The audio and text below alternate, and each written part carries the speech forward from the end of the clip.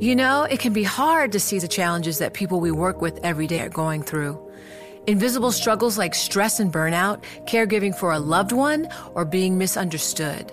But insight, awareness, and empathy will help us better see the issues they're dealing with. And that can make us and our companies healthier too. I'm Holly Robinson Peete. Join us on The Visibility Gap, a new podcast presented by Cigna Healthcare. Download it wherever you get your podcasts. You know success when you see it. Or you think you do. The people in the spotlight.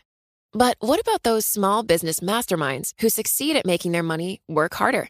They do that by having a business bank account with QuickBooks Money, which now earns 5% annual percentage yield.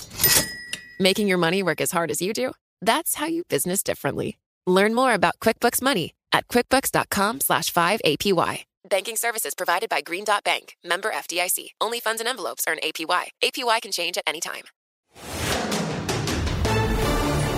This is Bloomberg Law with June Grasso from Bloomberg Radio. We will be moving forward swiftly on those articles. It's long overdue. Only one cabinet secretary has ever been impeached by the House, and that was in 1876. But House Republicans are trying to make that happen again, this time to Homeland Security Secretary Alejandro Mayorkas. The Republicans who are leading the impeachment inquiry say that Mayorkas has been ignoring the law and accuse him of creating the crisis at the border. Here's the chair of the Homeland Security Committee, Republican Mark Green. Homeland Security Secretary Alejandro Mayorkas took a similar oath, but he has not lived up to it. He has willfully and systematically refused to comply with the laws passed by Congress and breached the trust of Congress and the American people. But Democrats, like committee ranking member Benny Thompson, say that Republicans are confusing law with policy and that Mayorkas has acted within his authority to enforce current immigration laws. He's leveraged the full range of authorities at his disposal while stretching the resources provided by Congress to secure the border. He has removed record levels of migrants detained by more people than Congress has provided funding for, and prevented record levels of fentanyl from entering our communities. And Democratic Congressman Dan Goldman says it's pure hypocrisy to impeach Mayorkas while he's working with a group of Senate Republicans to craft a bipartisan deal on immigration, a deal that House Republicans refuse to consider.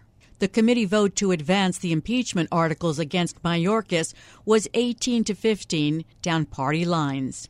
Joining me is an expert on impeachment, Michael Gerhard, a professor at the University of North Carolina Law School. I'd like to start with the basics. Explain the standard of high crimes and misdemeanors needed to impeach someone. Those terms refer to serious abuses of power or misconduct on the part of the people who are impeachable that seriously hurts the republic. So there's nothing definitive. It's a broad category. Well, it's a broad category, but I don't think it lacks definiteness. I think it just means that it creates a metric which ought to sort of recognize that some things are going to fall below it and some things are going to fit. Jaywalking won't qualify, but presidents lying to the Senate to secure a treaty's ratification might qualify. Abuse of the pardon power might qualify. They have advanced 2 articles of impeachment against Secretary Mayorkas. The first is that he's willfully and systemically refused to comply with immigration laws enacted by Congress. They're basically saying that his actions have created the crisis at the border. That's what they want to say, yes. And, of course, that's absurd. That crisis has been around for decades. And Mayorkas is following the law as both he and President Biden understand it. Some Democratic lawmakers have said that what the Republicans are complaining about or attacking Mayorkas for is policy. Yes. In fact, for example, the reference to, as a basis for one of the impeachment articles, Mayorkas has made various false statements. But if you sort of get behind that, what the articles are really saying is, well, he hasn't said under oath that the situation at the southern border is like what we, the Republicans, think it is. That doesn't make for a false statement. It just means that Mayorkas, from the perspective he's got a good faith understanding. It's just different than what the Republicans have. That's part of the second article of impeachment, Yes. knowingly making false statements to Congress and the American people and obstructing congressional oversight of his department.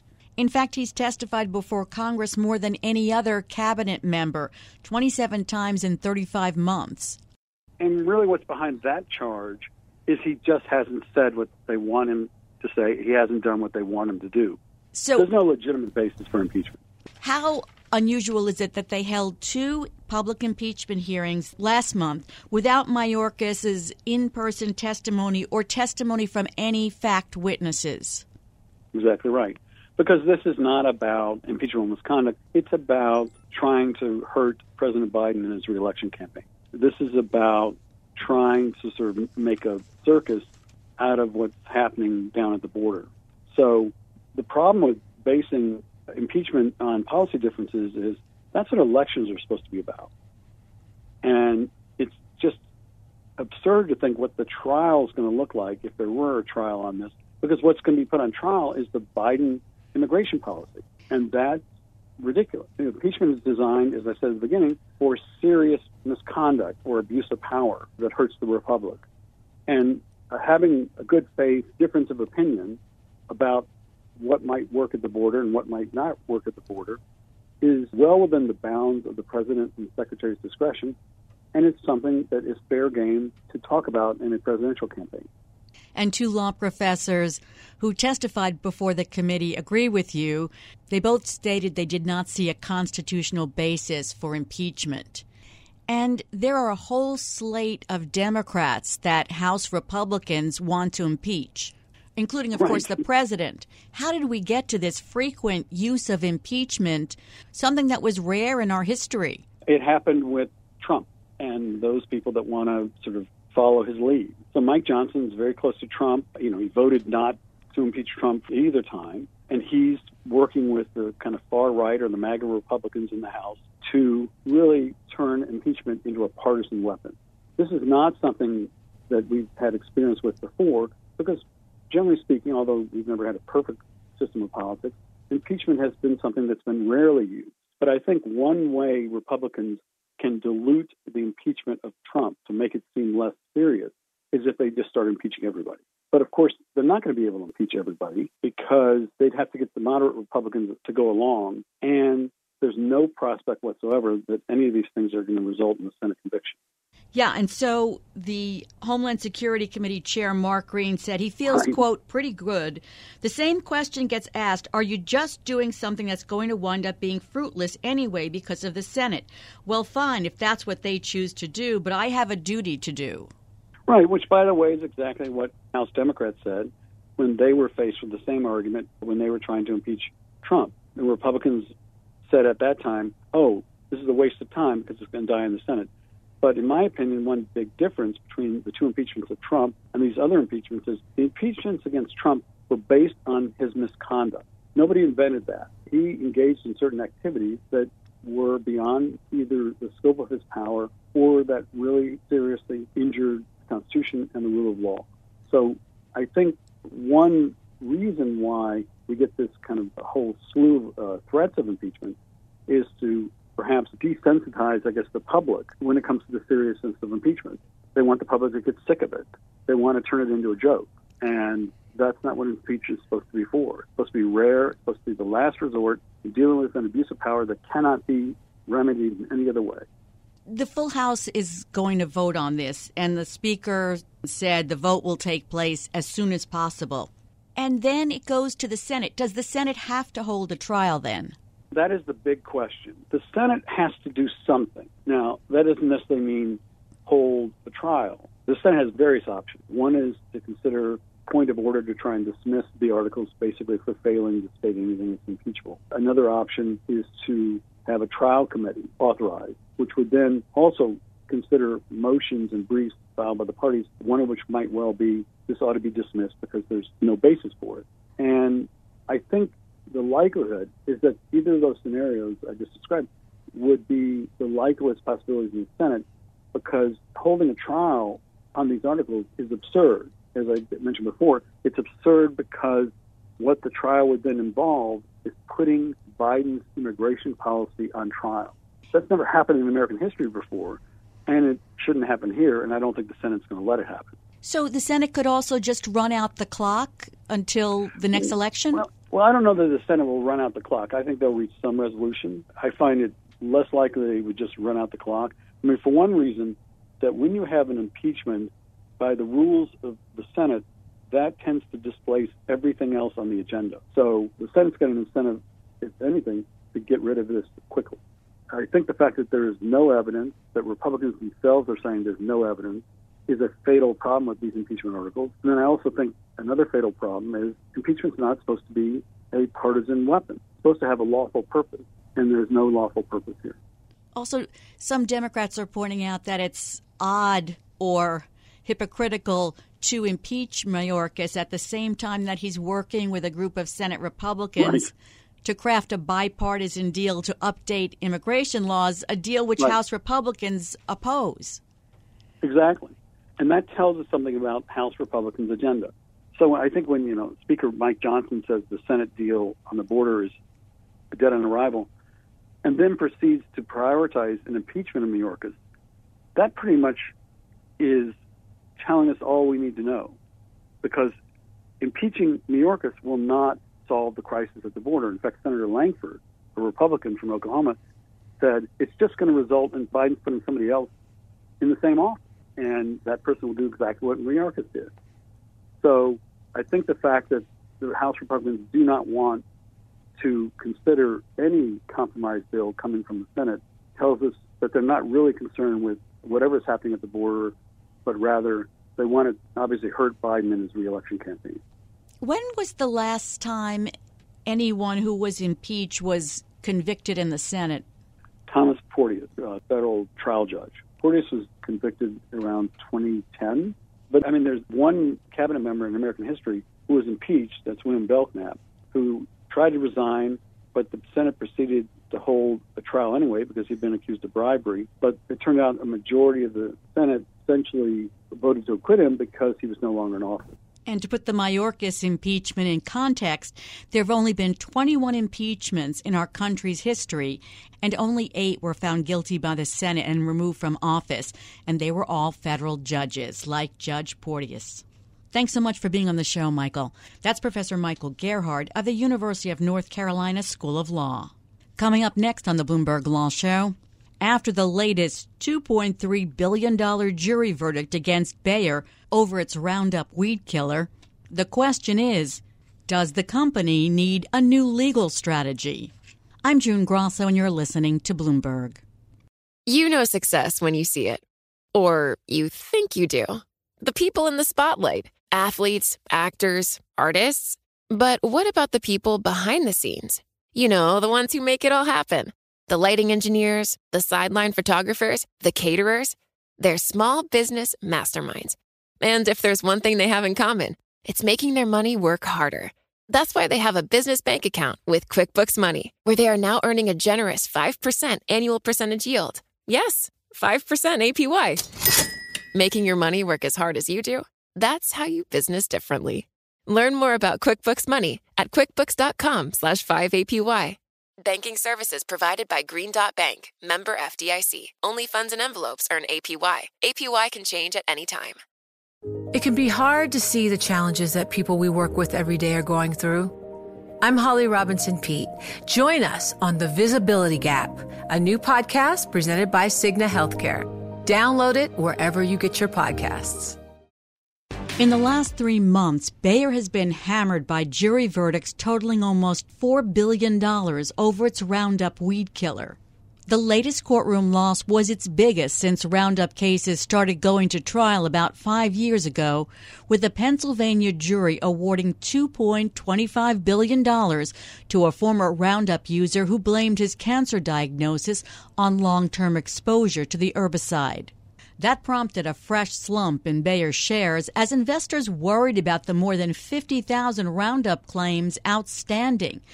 And that raises the question of whether Bayer needs a new legal strategy and what new game plan is even available.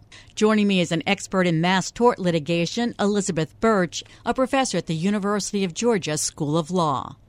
So Bayer's latest courtroom loss was its biggest since Roundup cases started going to trial. Aren't companies supposed to learn from past trials and avoid these huge verdicts? One would certainly hope so, although I think, Bayer would probably mention that they've won 10 of the last 16 trials. I think their hope certainly is to try to get a case like this reversed on appeal, and there is some precedent for that in the past. Back in 2019, a California jury awarded roughly $2.05 billion in damages that ended up getting slashed to $87 million. So still a lot of money, but certainly not money with a B. Bayer, it's vowed to appeal, expressed confidence that it will prevail, and it says it's not giving up as far as trying cases. But what is its strategy? Because it did settle. It did spend about $10 billion on settling 150,000 cases. You're right. It absolutely did. And it also indicated, I think a year or two ago, that it was planning to pull Roundup off the market in the next couple of years. I think the hope being that at some point these cases will stop. But the difficulty that Bayer is facing is that there's a long gap between exposure to Roundup and then the potential for developing some sort of a non-Hodgkin's lymphoma or a different type of cancer in these types of cases. So it's really hard to say, even if we were to pull Roundup off the market tomorrow, when the litigation might end. This isn't the only multi-billion-dollar verdict in a mass tort case. Is there a reason why these verdicts are reaching what, I'd consider astronomical figures? Yeah, the juries are not happy with the evidence that they hear. There is evidence that they are wanting to punish the company. So this isn't just sort of a slap on the wrist, let's compensate the victim type of damage award. This is you've done something really wrong and we're angry about it kind of award. It certainly seems they're angry. So Bayer is facing now 10 trials are expected this year in state courts. It says the company is committed to trying Roundup cases based on the strength of the science, favorable regulatory assessments worldwide, and a proven record of success at trial. It was successful until I think it was October when plaintiffs started racking up victories in California, Missouri, and Pennsylvania state courts. Did something happen where the cases started to turn against Bayer? It's hard to pinpoint a particular sea change. They were certainly successful in settling a bulk of those cases through what's known as the multi-district litigation process. That's at the federal level. But where they're really facing pressure now is at the state level, particularly in jurisdictions like Philadelphia. Do you know, does Bayer use the same legal team for these cases, or do they change up legal teams? I don't know the answer to that. I haven't followed who their lead lawyers are in these cases, but it's not uncommon for there to be several big law firms involved in handling a litigation like this. Does Bayer have enough money in its, litigation coffers to settle these cases or to pay them even? Well, that certainly remains to be seen. No money goes to the victims while cases are on appeal. And as you know, appeals can last for a couple of years. So certainly there's that question if Bayer is going to continue to face these types of billion-dollar verdicts, whether at some point it's going to become an issue. But they haven't indicated that they are considering filing for bankruptcy, to my knowledge. And as you said, even if they settle some cases, because Roundup is still on the market, they're exposed to future litigation. Exactly. So you can't sue just because you've been exposed to a chemical. You can only sue once something has manifested, some sort of injury has manifested, which means that if it takes some, 10 to 14 years between the exposure to the product and the development of the disease, that we're going to be looking at these types of lawsuits for many years to come. Do you know why Bayer didn't take Roundup off the market? What went into their calculation? I can only assume it's because it's still a pretty big seller. When they contemplated taking it off the market and indicated that they were going to take it off the market in the future, they were trying to come up with something that was equally effective at killing weeds. And that was going to take some time to develop, was my understanding. So I think they're trying to have some sort of replacement for it as soon as they pull it from the shelves. And there's contradictory scientific evidence and opinions from different agencies about whether the chemical in Roundup is a carcinogen. of it and whether it's cancerous? That's correct, and I think that's part of what juries might be struggling with, and maybe the reason for the 10 wins that they've had at trial. So back in 2015, part of the World Health Organization, called the International Agency for Research on Cancer, classified the chemical that's used in Roundup, glyphosate, as part of a chemical that is probably carcinogenic in humans. But the EPA back in 2010 said there were no risks to human health. So we really have some conflicting findings between different organizations. Have plaintiffs' attorneys had a different strategy in the latest cases? I think every case is probably unique in the sense that you're really highlighting the facts of your particular client. And I think what we see in this latest case is not just the use of kind of garden variety Roundup on a half-acre plot of land, but sustained use over a fairly large plot of land, multiple acres, and many, many gallons of Roundup sprayed at a time. So you really do see a high volume of exposure. And it's possible that the cases that have been lost are cases with more casual use. So we talked about the possibility of future cases, but plaintiffs who sue in the future, are they on notice of the possible cancer-causing agents in Roundup? So this is one of the questions that we'll have to see in the future.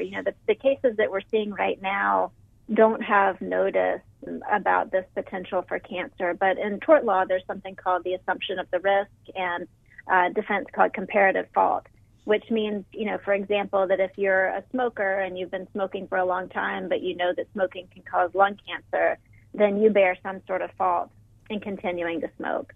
So we may see defenses like that becoming more successful in the future. Another front that Bayer still hopes will be successful is convincing U.S. appeals courts that federal law preempts state-based claims. Well, the preemption question has been out there for a long time. It's not something that they've been successful on thus far. And so, I think that's still a really open question that remains to be seen, but they haven't gotten a lot of traction with it.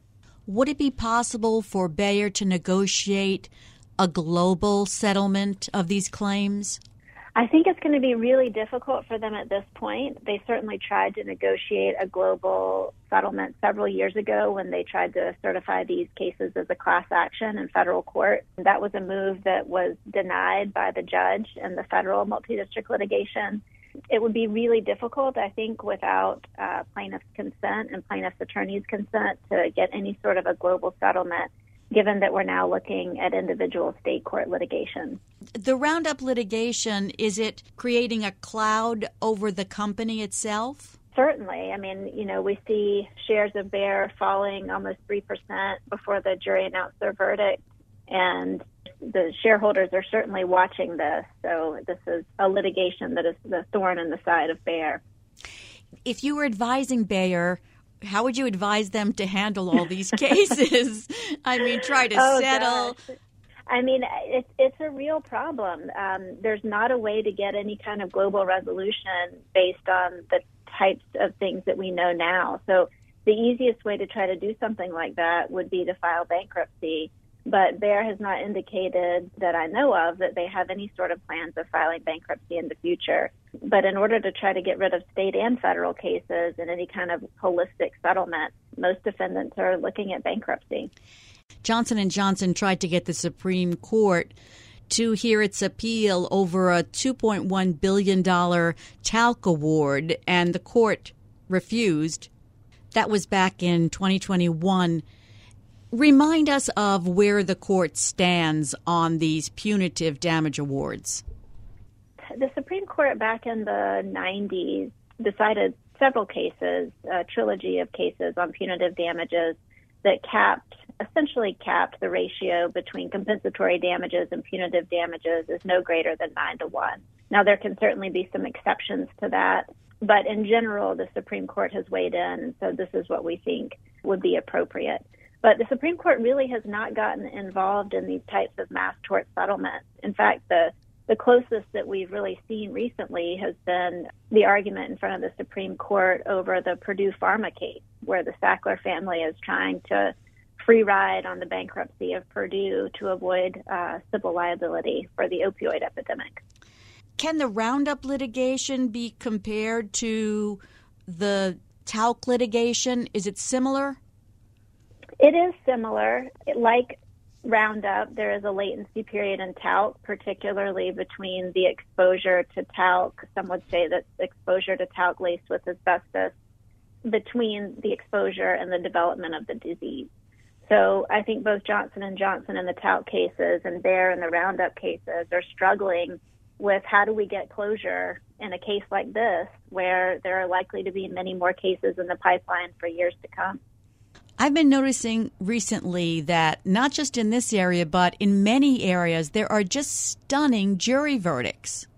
I think what we see oftentimes is in the headlines, we get these astronomical verdicts because they are so newsworthy and they're so fun to report. But it's important to remember that in about 80% of the cases, judges and juries actually agree on what the amount should be. And so when you see verdicts like this, they aren't necessarily the run-of-the-mill cases. They're typically some kind of an aberration, and there might well be a reason for that. Thanks so much for being on the show, Elizabeth, and giving us your insights into this complex area of litigation. That's Professor Elizabeth Birch of the University of Georgia School of Law. Coming up next on the Bloomberg Law Show, Harvard University is facing congressional investigations as well as an investigation by the Department of Education. I'm June Grosso, and you're listening to Bloomberg. You know success when you see it. Or you think you do. The people in the spotlight. Athletes, actors, artists. But what about the people behind the scenes? You know, the ones who make it all happen. The lighting engineers, the sideline photographers, the caterers. They're small business masterminds. And if there's one thing they have in common, it's making their money work harder. That's why they have a business bank account with QuickBooks Money, where they are now earning a generous 5% annual percentage yield. Yes, 5% APY. Making your money work as hard as you do? That's how you business differently. Learn more about QuickBooks Money at quickbooks.com/5APY. Banking services provided by Green Dot Bank, member FDIC. Only funds and envelopes earn APY. APY can change at any time. It can be hard to see the challenges that people we work with every day are going through. Invisible struggles like stress and burnout, caregiving for a loved one, or being misunderstood. But insight, awareness, and empathy will help us better see the issues they're dealing with. And that can make us and our companies healthier too. I'm Holly Robinson Peete. Join us on The Visibility Gap, a new podcast presented by Cigna Healthcare. Download it wherever you get your podcasts. Harvard University is still struggling to resolve tensions after President Claudine Gay resigned last month amid an onslaught of criticism over her response to anti-Semitism, as well as accusations of plagiarism in her scholarship. The school is under investigation by congressional committees and the Department of Education. Joining me is Janet Lauren, the Bloomberg Higher Education and Finance reporter. How many House committees are investigating Harvard?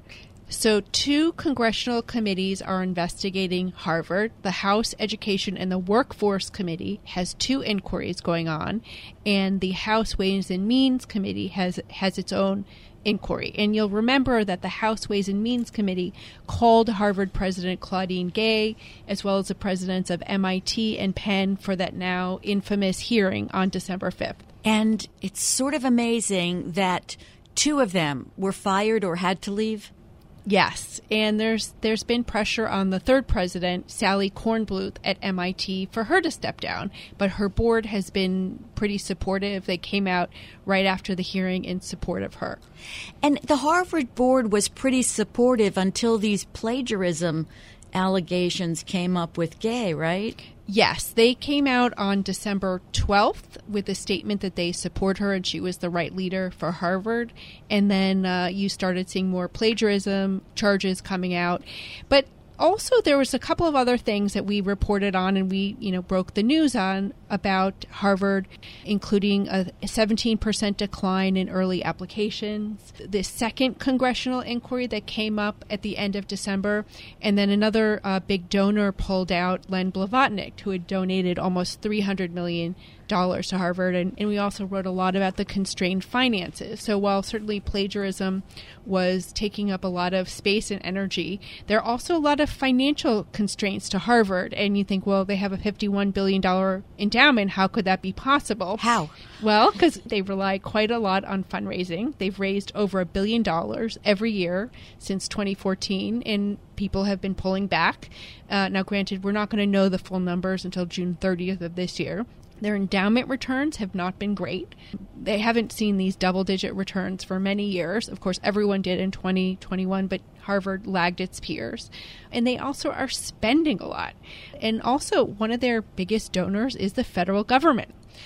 11% of their budget last year came from the federal government in scientific research grants and other grants. And that money also doesn't include $105 million in federal loans that the government gave to its students. So they're very generous in financial aid for undergraduates, but graduate students have to borrow. So these congressional hearings and inquiries, and then we haven't even talked about the education department's separate inquiry. There's a lot going on at Harvard. Their legal bills are mounting, and they added an additional law firm to help them with the congressional committee work. So Wilmer Hale, that law firm, was the only law firm who prepared Gay for her testimony. Is that the case? That's my understanding, but a place like Harvard is very complicated. So, Wilmer Hale, we know, did a ton of legal work for the affirmative action case, and that was another legal challenge that Harvard lost that had, I'm sure, racked up a lot of legal expenses. And on June 29th, Harvard lost that case in the Supreme Court. Was Wilmer Hale doing this work pro bono? So one attorney at Wilmer Hale, Bill Lee, used to be the chairman of their governing board, which is called the Harvard Corporation, and his title was senior fellow. And Harvard had discussed that he personally did not charge for his own time advising Harvard in the affirmative action case. But that doesn't mean the entire law firm wasn't being paid. My understanding is it was. And they were also advising the Penn president. Yes, they did advise the Penn president, and they're also advising Penn on their Ways and Means inquiry. And I should note that Ways and Means is not only Harvard, it's also Penn, MIT, and Cornell.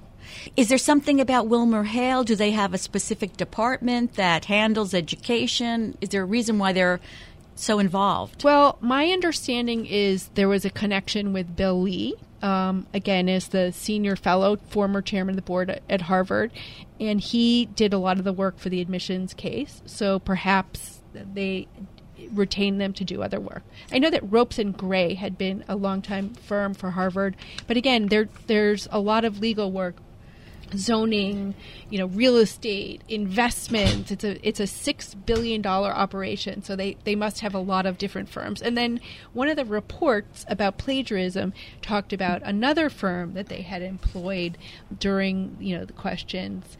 And one of the congressional reports that came out, Harvard released a summary, said another firm that they had employed was Claire Locke. And that was, again, specifically about the plagiarism charge. So now they're hiring another firm, King and Spalding, to come on and work with Wilmer Hale? Yes, that is correct. So now, where does the plagiarism investigation stand? Is it over? So that was granted an extension on December 29th. They turned in reports to, addressing the inquiry, and we don't know where that stands. And then the anti-Semitism inquiry, and we had a story about that as well. And that story was about Harvard's inadequate answer to the probe.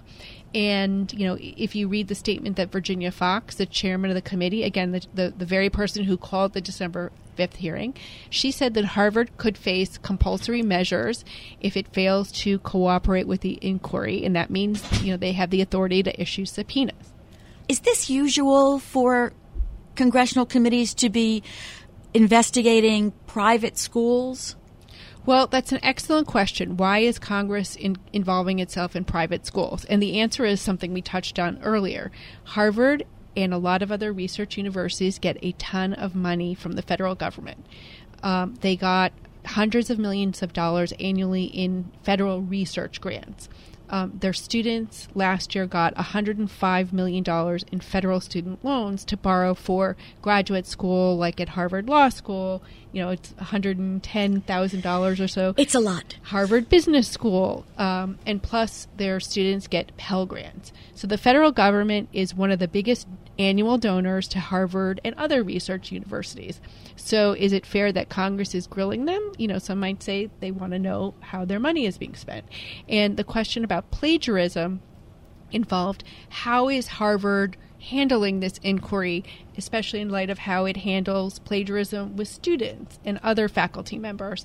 And there were also questions about its accreditor, and Harvard cannot get any federal money unless it's accredited. And what specifically is the anti-Semitism investigation about? So the Education Committee asked, I believe it was 24 sets of questions, so a lot, looking at how they were handling anti-Semitism, looking at, asking for correspondence. They also asked questions about the Jewish population over time, because there had been questions about that it had declined. And, they wanted to know a lot of things. And Penn received the same inquiry last week. And the Education Department, what is its investigation about? Now, that's a completely separate investigation, and almost 36 colleges are also being investigated. Last week, I believe Yale and Northwestern were added. And again, same group of colleges: Harvard, MIT, Penn, Cornell, a lot of schools. And that is looking at discrimination. And it's about Title VI of the Federal Civil Rights Act. Is there a date coming up that we have to keep our eye on? They haven't announced any more committee hearings, but that's always possible. Waiting to hear more back about the Education Committee probe into anti-Semitism, what happens with the plagiarism inquiry, what happens with Ways and Means. And I'll add, Ways and Means also did its own inquiry around 2016 with the Senate Finance Committee, and they asked a whole host of questions about their endowment, spending, fees from their investment managers, when do you not take money from donors. We did a lot of fun stories when that came out. Fun for you, not fun for schools. But they were answering questions like, when do you turn down money? So that was really insightful. And people thought, well, nothing's going to happen of this. And what happened in 2017 as part of the Trump tax package, they slapped an endowment tax on schools. More than 36 schools now pay 1.4% on their net investment returns, a couple $100 million. And that goes to fund corporate tax cuts. So I'm not going to say nothing's going to happen, that it's a political witch hunt, because I don't think that's the case. You see, there was many Democrats who are signed a resolution to condemn the testimony. There have been Democrats on the committee and other committees who have been very upset and concerned about anti-Semitism on campus. So I don't see that it's a witch hunt at all. I think that would be a mistake to assume that. And, we'll see what's going to happen. So many things have been coming out of left field that you can't really anticipate. I can't tell you what's going to happen. Well, you did a good job of telling us what is happening. Thanks so much, Janet. That's Janet Lauren, Bloomberg Higher Education and Finance reporter. And in other legal news today, for the first time, a mother is standing trial for a mass shooting by her child. Jennifer Crumbley is on trial for the murders of 4 students in a shooting rampage at a Michigan high school in November of 2021, the worst school shooting in the state's history. It was her 15-year-old son, Ethan, who pulled the trigger, but prosecutors are trying to hold her responsible for what they say is willful negligence of her son's deteriorating mental health and warning signs that he was contemplating violence. But her defense attorney argues that Crumbley had no reason to believe her son posed a threat. And today, Jennifer Crumbley took the witness stand in her own defense. She testified that she and her son had a strong relationship. I trusted him, and I felt like I had an open door and he can come to me about anything. I mean, I felt as a family the 3 of us were really close. Crumbley also said she never noticed her son having major mental health struggles. There was a couple of times where Ethan had expressed anxiety over taking tests, anxiety about what he was going to do after high school, whether it was college, military. Crumbley is being tried for involuntary manslaughter, which carries a maximum sentence of 15 years in prison. Ethan's father, James Crumbley, will also be tried for involuntary manslaughter at a separate trial in March. As for Ethan, he was sentenced to life in prison in December after he pleaded guilty to murder, terrorism, and other crimes. And that's it for this edition of the Bloomberg Law Podcast. Remember, you can always get the latest legal news by subscribing and listening to the show on Apple Podcasts, Spotify, and at Bloomberg.com/podcast/law. I'm June Grosso, and this is Bloomberg.